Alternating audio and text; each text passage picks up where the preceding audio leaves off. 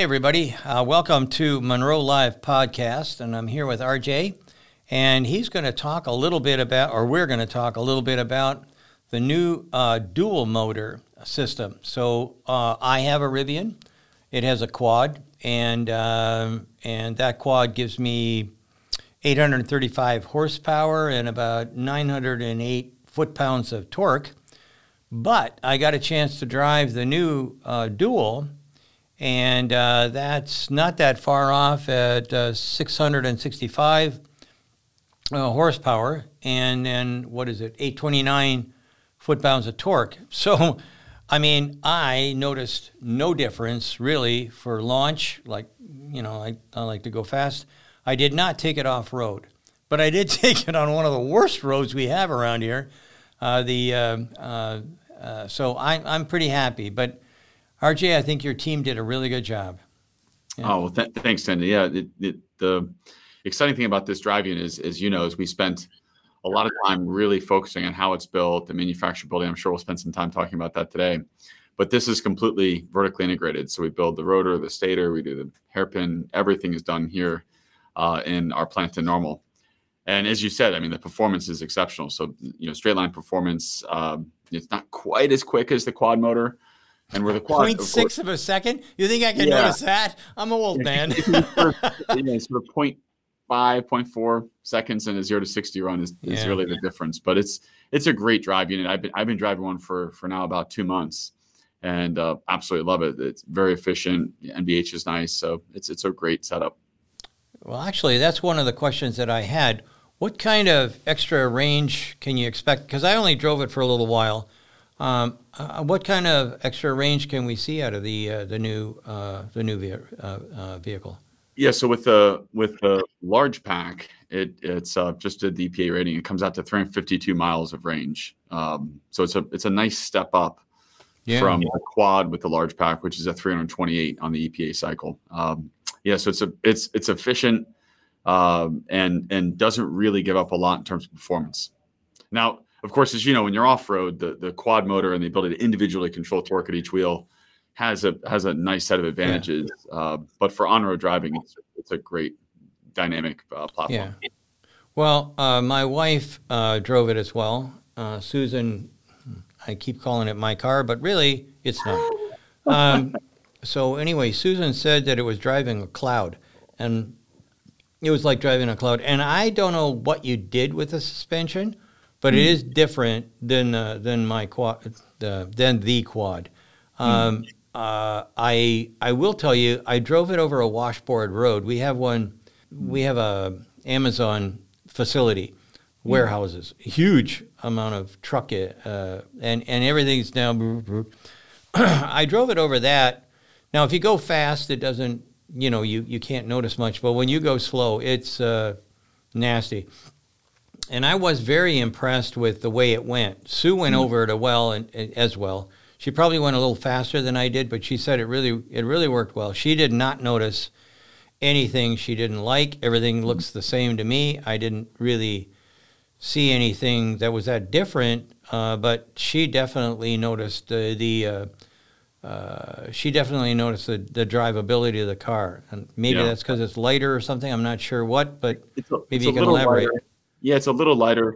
Suspension-wise, it's very similar.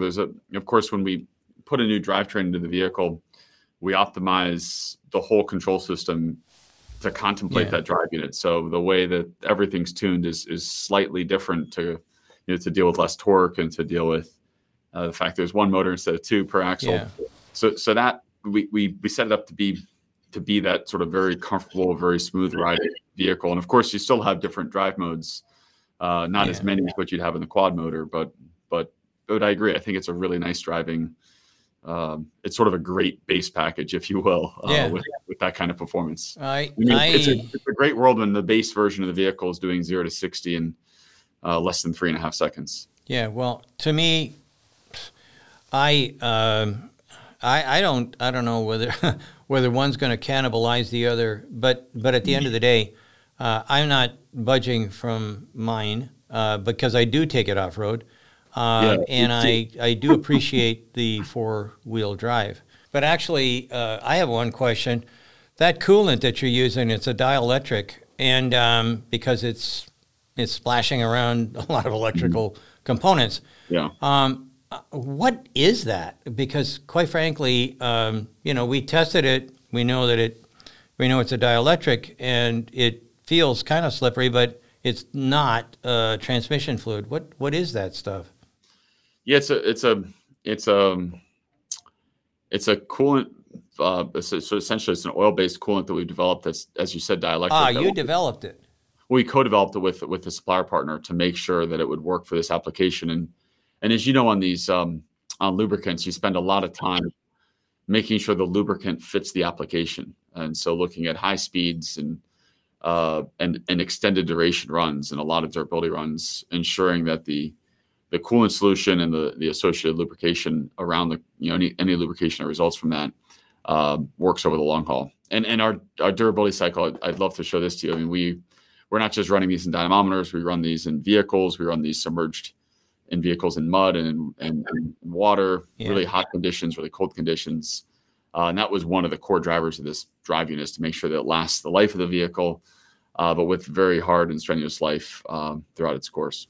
Well, the other thing I noticed too was that you got ceramic balls for the bearings, and you use that for two reasons. Usually, one is for you get it's less friction, even though it's a ball bearing. It's less friction, and it lasts longer with ceramic. But you also get the ability to ditch EMI. But I noticed that you also have brushes, which I don't have a clue. Why bother? You should be able to ditch that because the ceramic balls don't conduct. I mean, yeah. Some of this is just in terms of thinking about sort of the life cycle and the duty cycle, and when we think about the bearing strategy and how we set up the bearing strategy, the torque levels is so high that the ceramic ball bearings, as you brought up, they're great from an EMI point of view. They're great from a long-term durability point of view, but we have a lot of sort of redundant, what may seem like redundancy, but that's ultimately because of some of the specifications around life. Yeah. Well, and like we'll see that, and I'm sure we'll talk about it some, but the fastening strategy that we have is to ensure that this can operate under these extreme conditions. Yeah. I'm happy to point out some of the areas we see as improvement opportunities. So especially around the power modules and how they're mounted. Well, let's just jump to this then. This is out of sequence, but why have you got this? I don't get it. So I can see that, I know how this goes together, and I know what it does. Here we've got the basically the inverter. Sorry, I've been flying a lot, and for some reason or other, I can't find the holes. But anyways, you've got the inverter here, and then over here we've got the gate driver, and we snapped that together. But I would have just used a piece of tin foil. Is there a reason for this? Is this like for stability or something? Is there a vibration problem? Yeah. This is an area of the drive unit we whenever we develop a product, you get through all the assumptions and all the iterations. And I was talking to one of our engineers over the weekend that was heavy on this. And you sort of look at it and say, what are the things we would change? I asked the question as well. So what would we change? And this is an area we see room for optimization. So we'll see that over the course of its life.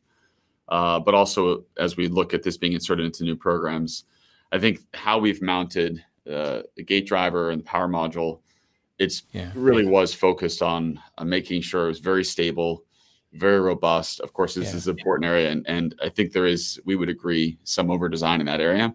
But intentionally so, if you will, given the requirements, but it's a good call out. It's just it's just one of those things.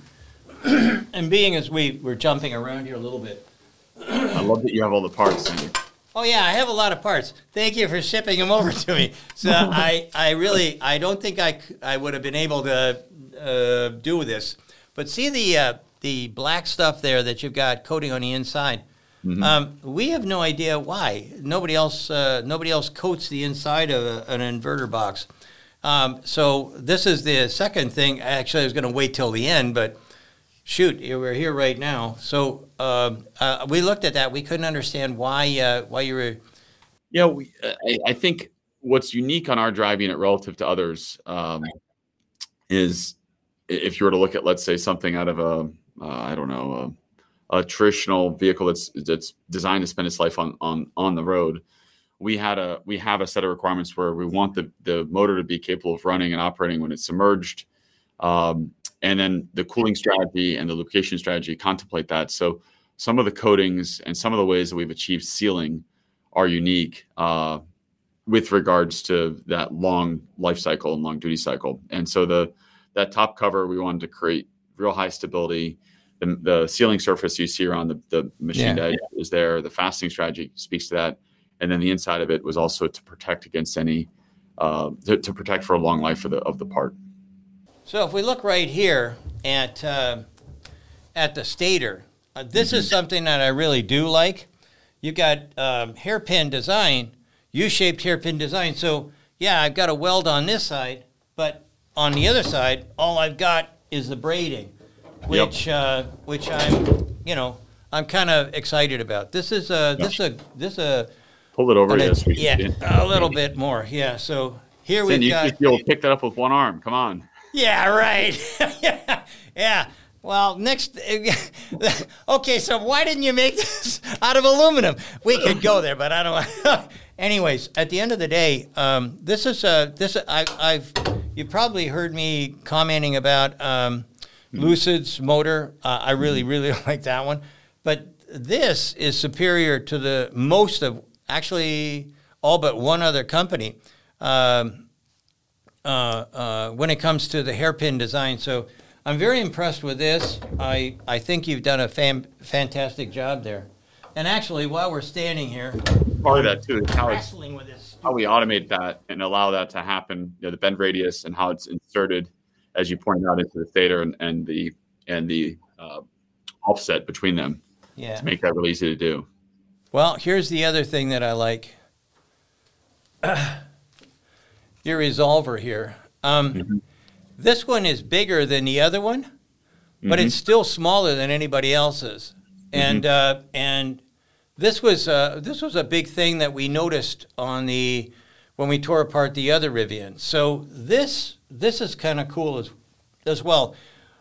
You seem to be able to do with your small revolver what other people are struggling with a larger one. So that's another good thing. I think I'm going to just leave this over here from now on. But I will tell you, I am pleased that I'm glad that I got a chance to get this thing and look at it. And there are some really cool ideas. But really and truly, the thing that I'm the most impressed with is the decoupler. Yeah. So, and you'll notice it's up here in the front where I was supposed to be. But we're very happy about that. We looked at all the advantages, gives me a neutral, towing. I can tow this now in back of an RV. If I have a big mechanical RV, put it through a car wash. A lot of people that we talk to that are in the, they fix crashes and stuff like that. They like the idea. They will like the idea that they can tow this thing by putting it into neutral or whatever you want to call it, and quite frankly, they just. I mean, nobody else that I know of has got anything quite like this, and I think this is a really good idea. I think this is something that I'd like to have you elaborate on a bit. Yeah, we spent a lot of time on this. I'm actually glad you bring it up. So on the rear drive unit, we were able to disconnect. And what that does for us is when on the launch configuration, we have that as well, except it's, as you know, it's a manual disconnect. So you go into what we call conserve mode, right? And it disconnects the rear drive axle. Whereas in this, it's dynamic. It's based upon the drive mode you're in. But when you're in all-purpose drive mode, which is like the primary drive mode that's used, the rear drive unit's connecting, disconnecting depending on torque request, depending on speed. And it's a way for us to get to the efficiency of having only one of the permanent magnet machines, the front drive unit, engaged, and the others not engaged. You're not creating any parasitic loads or losses just from spinning it, which is really powerful, which is great to have. Now, to do that, it means the technical requirements for that disconnect are really high. It has to be able to disconnect very rapidly. It needs to be able to do it very often. So from a durability point of view, on a given drive, you're going to be disconnecting quite often. And it needs to be seamless, where, you and I enjoy the fact that this is happening from a technical point of view, but from a consumer point of view, you don't even want to know it's there. Yeah. So a lot of work went into the minimizing the amount of time it takes to connect and disconnect the drive unit, and then making sure that when it reconnects, it's not this sudden sort of hit you in the back kind of feel, like, you don't want it to feel like it's all of a sudden coming in. So the way in which the torque, once it's reconnected, the torque re-engages, was something, our engineers spent a lot of time in the vehicle with laptops tuning. I spent some time doing it as well. And I think we've ended up with something that's really wonderful. We're really happy with it. And of course, you're doing this, you're creating a mechanical connection, but we're using, we have to do that very smoothly as we disconnect as well, so you don't hear any clunk. Yeah. So as we went through the development process, late in the process, we were dealing with some corner cases where you could create, under certain conditions, the feeling of it. You could perceive something happening in the back. And we really worked all that out through the software and through the controls. Well, I normally don't care much for springs. This, though, we talked about it, and I would like to say that, maybe there's some sort of electromechanical movement that we could make, but if we did that, it would clunk. So I guess you can't get rid of springs everywhere. But let me think about one other thing that you seem to be moving away from, and that's carborundum, or silicon carbide. We noticed that you moved from the Danfoss to the Infineon 3-pack. Want to comment on that? Is that I assume it's just from a cost standpoint. I love how thorough you are. So when we think about the drive unit, we've talked about this before. One of the big constraints we had in 2022 for production was power modules. And in the case of our existing quad, we have a Danfoss power module that uses either silicon or silicon IGBT or silicon carbide. And what we launched with was we had silicon carbide in the front drive unit and silicon IGBT in the rear. And the supply chain just wasn't robust or large enough to support our ramp. And we felt that acutely with our production volume. So with the bring up of this drive unit, the Enduro drive unit, we really put a lot of effort into making sure the supply chain was robust and such that we could have both silicon carbide with an Infineon power semi, as well as silicon IGBT. And as you point out, we're using a silicon IGBT in the rear drive unit, but the 3-pack, those Infineon that you pointed out, you actually showed it earlier. Yeah. Those can either be silicon carbide or silicon, and we have fungibility between the two depending on constraints that exist within the supply chain. So are you going to put carborundum in the front? That's exactly right. Okay, exactly so right. There's a little bit of a difference between the two there is slightly different efficiency. Now, one of the things that as we fully build out the portfolio of motors across different vehicle combinations, of course, some combinations and the lower price combinations will just use silicon IGBTs front and rear. So that flexibility is really helpful. So for example, the same drive unit, or I shouldn't say same, a similar version of this drive unit is used in our commercial vans. And the front drive unit in those applications is just using silicon IGBTs and not using silicon carbide, because it's meaningfully cheaper, as you know. Well, it's meaningfully it does change things a little bit. It's a little less efficient, but it's a lot cheaper. Yeah. So, seeing as we're in and around the motor kind of stuff, we obviously didn't chop this thing up. We've got some other stuff going on, and I was out of town. But anyway, they didn't. They didn't cut it in pieces. And taking it apart is a real bugger with the new clamshell that you've got for the rotor. So my guys want to know what's the array look like? Is it a double V still, or have you gone to a single V? Because when we put the green paper on, all we see is a single V. What have you got going on there? Yeah, that's a good question. I assumed you were going to ask something about that. This is an area that evolved a lot through the development process, and just the level of skew we think of as like that V skew evolved really as we're balancing performance, zero torque or zero speed, like notching feel that you might feel with NVH. And where we've landed, we think is the optimal level of skew that gives us, we think, great NVH performance without really any performance loss and good high torque, zero speed operation. And so, as you introduce more and more skew, as you know, I'm not a fan. Yeah, go ahead. Yeah, you can start to have a low speed drivability performance issue. Yeah. So we sort of balance it just right to get a level of skew that gives us great NVH without having any of that low speed bogging or low speed sort of cogging feel. Okay, so while we're still hanging around the motor, I've asked the questions about the most of the things, I think, but one of the things that Tesla does that I really like is they use the motor to heat the oil. Mm-hmm. Mm-hmm. Is there a PTC heater, or are you using that same system like we do that as well?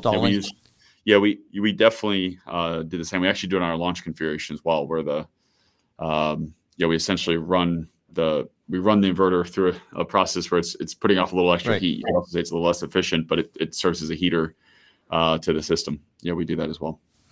Okay. And that's something, it's again, the beauty of something like that is it's software based. So you can, that's something that we can tweak and evolve and improve over time. Seamless to a customer. You wouldn't know that this is happening, but we're constantly looking to improve low temperature performance and the amount of time it takes to heat up the system. Actually, I've got I guess we ran through everything pretty much that I was kind of really interested in. Is there something else you want to add to the narrative that we've gone through so far? For us, launching this motor it's sort of emblematic of how we hope to continue to grow as a company, where it balanced manufacturability in a way that it had much more of a focus than what went into our launch configuration driving it. So if you look at the 3-in-1 casing, that's a good example. It's all single access for loading the content. Yeah. So you haven't seen the line, Sandy, but I'd love for you to come at some point to see the line here in the plant. But the way that it's built up is it allows for it to be robotically assembled without having to rotate the assembly a lot, which on our Origin driving it, we're flipping or reorienting the assembly a lot because there's so many different load planes. Right. Whereas in this driving it loads very nicely between all three components, the motor, the gearbox, and the inverter.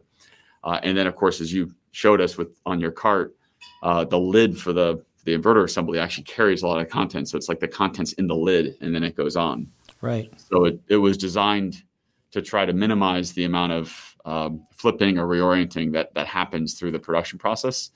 And of course, doing that to reduce number of fasteners, reduce number of discrete parts. Now the seal plane for all of that still has a number of fasteners, and that's really a resultant of the pretty extreme conditions. Despite the fact that it's not a quad motor, we still anticipate people using this off-road, maybe not as extreme as you, but still getting it wet, getting it dirty, caking it with mud, these kinds of things. So we wanted that seal plane was still very robust. Yeah. Well, we've,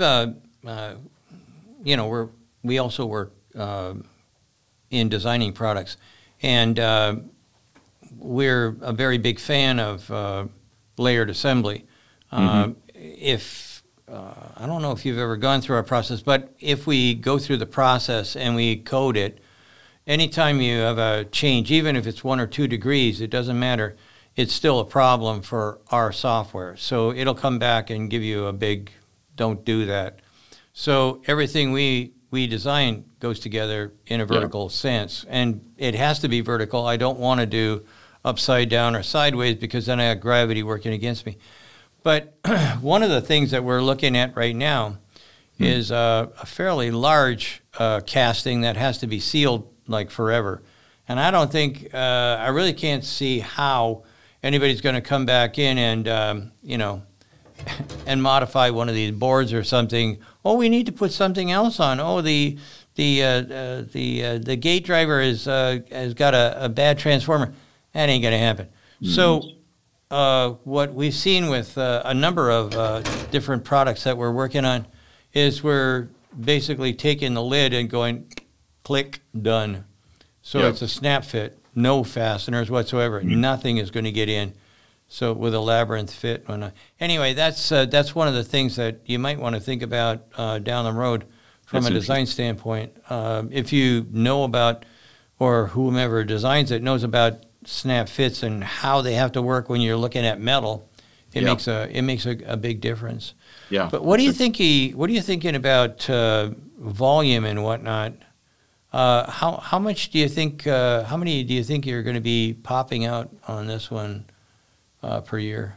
Well, this underpins every commercial van that we build is using one of these in the front, and then we anticipate our dual motor configuration making up more than half of our R1 production. Importantly, this drive unit family is going through another iteration of design and improvement, but it'll be used in our R2 platform as well. And a lot of the things that I even referred to, if you look at the inverter assembly and some of the opportunities there, which we agree with, those are already being implemented into how we're going to execute. Let's call it Gen 2 of this drive unit to take cost and complexity out. And I think your points on the cover are really interesting. We spent a lot of time talking about some of the durability cycle, but also how can the platform be remanufactured. So we have a remanufacturing line for drive units that are in, let's say, a vehicle that's in a collision. We reprocess them through a facility we have in Kentucky, or motors that are end of life.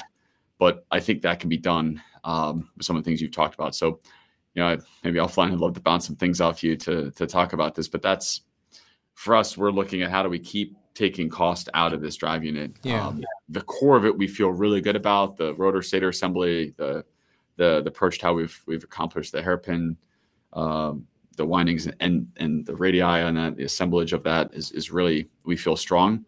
The magnetics, the way they're attached, we feel really good about that.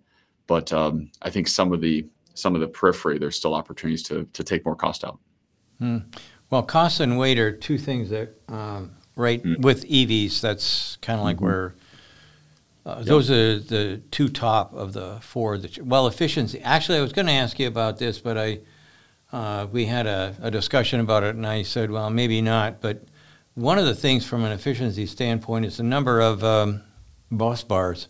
That's something you really want to have a look at. I think there's something like, there's way more than what we would have expected to see. So that anytime I've got some kind of an efficiency thing that looks like it could either get in the way of power distribution or just extra pieces that I'm going to have to somehow bolt together, it's a good idea to have a look at. And that one that was the one that stuck out the most. Bus bar assembly, there's we've over-designed the bus bar assembly a bit. We would agree. And even if you look at how they're encapsulated as well, so it's the part, the encapsulation, the mounting, it sort of ripples. So some some over design there ripples into more than we'd like. So when we think about like the Gen 2 of this, that area, along with how we have the power module mounting strategy, will be the areas that will evolve the most.